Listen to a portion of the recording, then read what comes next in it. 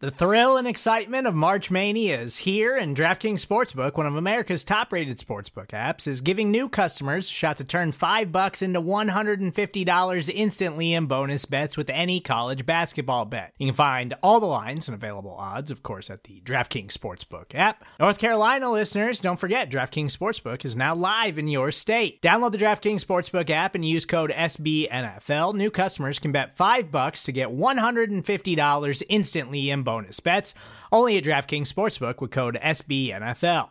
The crown is yours. Gambling problem? Call 1-800-GAMBLER, or in West Virginia, visit www.1800gambler.net. In New York, call 877-8-HOPE-NY or text HOPE-NY. In Connecticut, help is available for problem gambling. Call 888-789-7777 or visit ccpg.org. Please play responsibly on behalf of Boot Hill Casino and Resort. 21 plus, age varies by jurisdiction. Void in Ontario. Bonus bets expire 168 hours after issuance. See dkng.com/bball for eligibility, deposit restrictions, terms, and responsible gaming resources. Hello and welcome to your Wednesday episode of the Arrowhead Drive. I'm Pete Sweeney. Let's start your morning with today's outlook on the Kansas City Chiefs. Here's what you need to know for Wednesday, August 4th. All right, a couple injuries. So Tyreek Hill has a little bit of knee tendonitis. We're just kind of pumped the brakes on it. Just showed up today, so we backed off him. Juan Thornhill has a groin strain, making progress there. Travarius Ward, he had a little eye work done in the offseason. It flared up on him. He got poked in it, so we kept him out of there.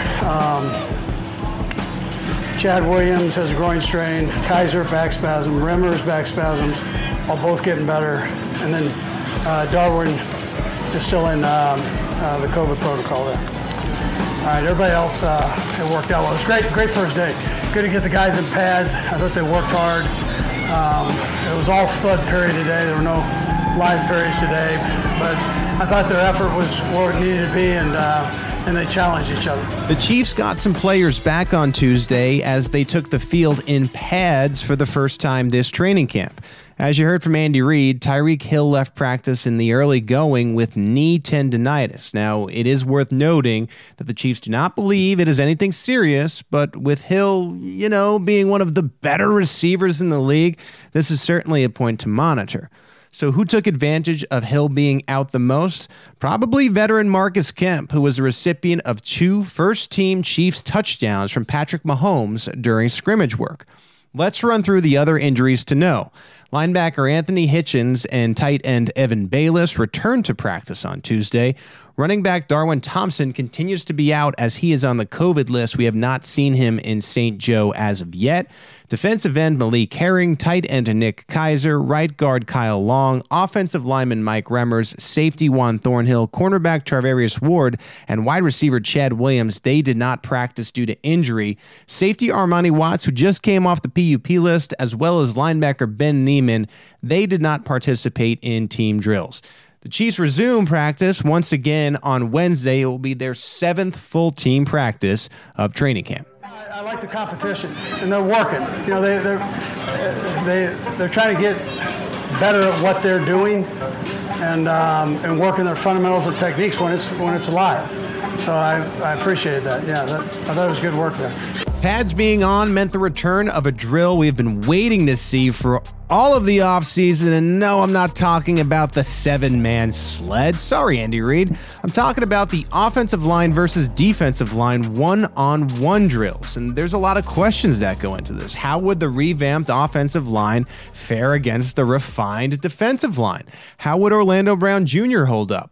Which defensive lineman would make waves? So here we go. We got an initial look on Tuesday. Let's hand out some winners and losers. And these are the winners in order. Turk Wharton, Mike Dana, really the first team offensive line interior. That's Tooney, Humphrey, and Smith. Chris Jones is a winner. Frank Clark is a winner. And so is Austin Edwards. And here are your losers. Orlando Brown Jr., who was tossed at one point by Chris Jones, Andrew Wiley, and Taco Charlton. Remember, these are just the opening impressions. I think it was good to watch the interior and see Tooney, Humphrey, and Smith stonewall defenders at times. But, of course, we have to be a little concerned about Brown. But, again, a long way to go on that front. It is only August 4th. Yeah, I think the Paz was talking today. The Paz is talking today. And you got some boys in the room. That D-line going to be exciting to watch. I think it's going to be exciting. We mentioned how excited the players were to get the pads on, but second-year defensive tackle Turk Wharton likely had the quote of the day when he said that the pads were talking. What does that mean? It means at training camp, once the pads come on, that's when decisions can be made. So we were hearing those cracks. That's a football practice, and onward we go. Oh, man. Is there anyone who can raise his mic stand? They got me in the nose. Yeah, that first day is always fun. Whenever we're out here in jerseys and whatnot, that's not football. And, some guys can't show unless they're physical. Like, physicality is part of the game. Physicality allows you to play, and you can't do that with nothing but pads on. There's defensive end Alex Okafor, who came back for his third year with the Chiefs despite being an unrestricted free agent. Okafor is primed to be key depth for the Chiefs as Steve Spagnuolo continues to cook up one of the most versatile units in the league, starting with the now hybrid Chris Jones. With pads on, real defensive and offensive evaluation can begin. The Chiefs need to narrow down their 90-man roster to 53, and you could only do that by playing real football. And so the Chiefs started with thud periods on Tuesday, and they will build to real tackling ahead of their first preseason game on August 14th in San Francisco against the 49ers. Yeah, listen, I like both of them. They're making plays, and so I was curious to see how they would do the pads on with the run game coming at them, and I thought they did a nice job of that.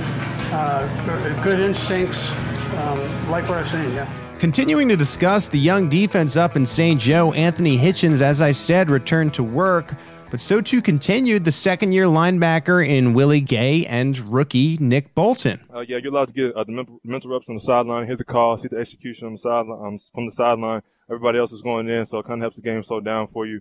Just kind of hearing the verbiage and what's expected out there throughout the green dot. So it's been a blessing having that. It's been a learning experience, and I'm just excited to keep going forward. Bolton, who you just heard, and Gay have really gotten their feet wet with the defense in St. Joe, and particularly for Bolton, who had another great day on Tuesday. Bolton recorded his second interception of Patrick Mahomes in as many days, and he looks to make it 3 on Wednesday, but we are sure that Patrick Mahomes is going to have something to say about that. And that's it for the Arrowhead Drive for Wednesday, August 4th. Do us the favor, if you would, and please subscribe to the Arrowhead Pride Podcast Network. And while you're there, leave us a rating and a review. Coming up on Wednesday, it's the Out of Structure. The guys are back, and to be clear, they'll be without the British Chiefs show this time. They're leaving them for Saturdays. But Ron and Matt, Out of Structure, they'll be answering your Twitter questions. That's it for now. I'm Pete Sweeney. We'll talk again on Friday for the next edition of the Arrowhead Drive.